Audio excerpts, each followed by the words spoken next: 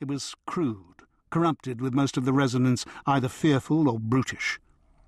He felt the quicksilver touch of a lighter female energy, perhaps a very young maidservant. He guessed she would soon have reason to curse her parents for putting her into service under Drayton, perhaps literally under. Still another reason to confront the man before he could do more damage.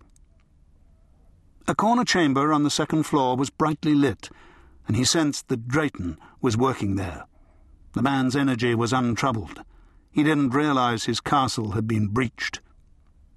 Cloaking himself in a don't-see spell, Simon crossed the courtyard and ascended the steps to the keep. There was no reaction from the guards in the turret.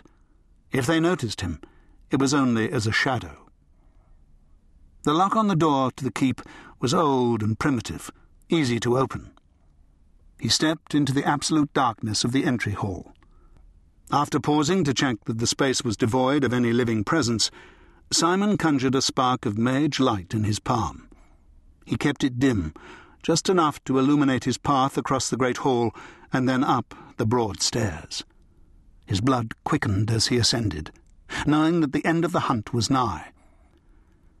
Though he acted by will of the council to enforce the laws of the families, the hunt itself fulfilled an ancient, more primitive need.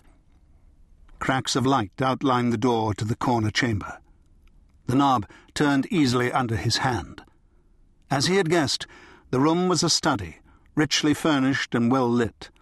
Lamplight glinted from gold-leaf decorations on the furniture and the frame of the mirror above the fireplace. Simon wasted little attention on the furnishings.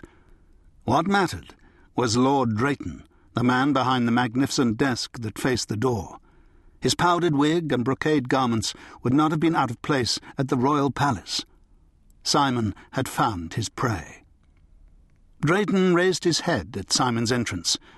There was no shock in his expression, only a trace of satisfaction. Surely not. "If it isn't the esteemed Lord Falconer, dressed as a highwayman," Drayton said dryly. "I've wondered when you would come after me.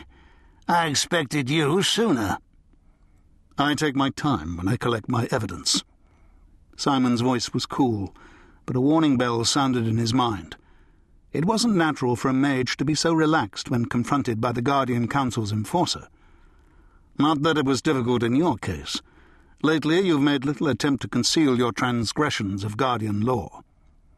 Drayton leaned back in his chair, playing idly with the quill of his pen. "With what am I charged?" Simon pulled a folded document from an inside pocket and dropped it on the desk. "Here is a listing of what I know and can prove, though I have no doubt there is much more. You have used your power with greed and selfishness, and injured many innocents in the process." He shook his head, still amazed at the other man's callousness. "How could you encourage the Jacobite rising, knowing how many would die? Didn't those sundered souls cause you pain?" "Not particularly. Few of the dead were any great loss to mankind." Simon clamped down on the anger triggered by the other man's words. Loss of control would put him at a disadvantage. "I suggest you consult the charging documents. If there is anything you would like to dispute, now is the time." Drayton skimmed the pages. "Admirably thorough." His brows arched when he read the last page. "I didn't think you'd discover that. Well done. You're a credit to your lineage." He dropped the papers back on his desk. "As you suspected, this is not a complete list of my wicked deeds, but it's quite enough for your purposes." This interview was going all wrong. Drayton acted as if he was invulnerable, yet his magical power had never been more than average.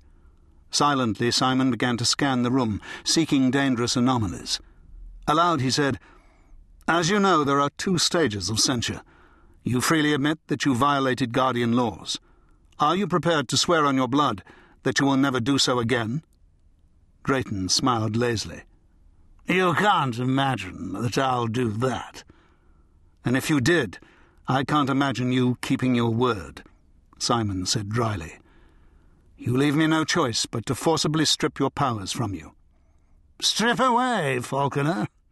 Drayton's eyes narrowed. "If you can."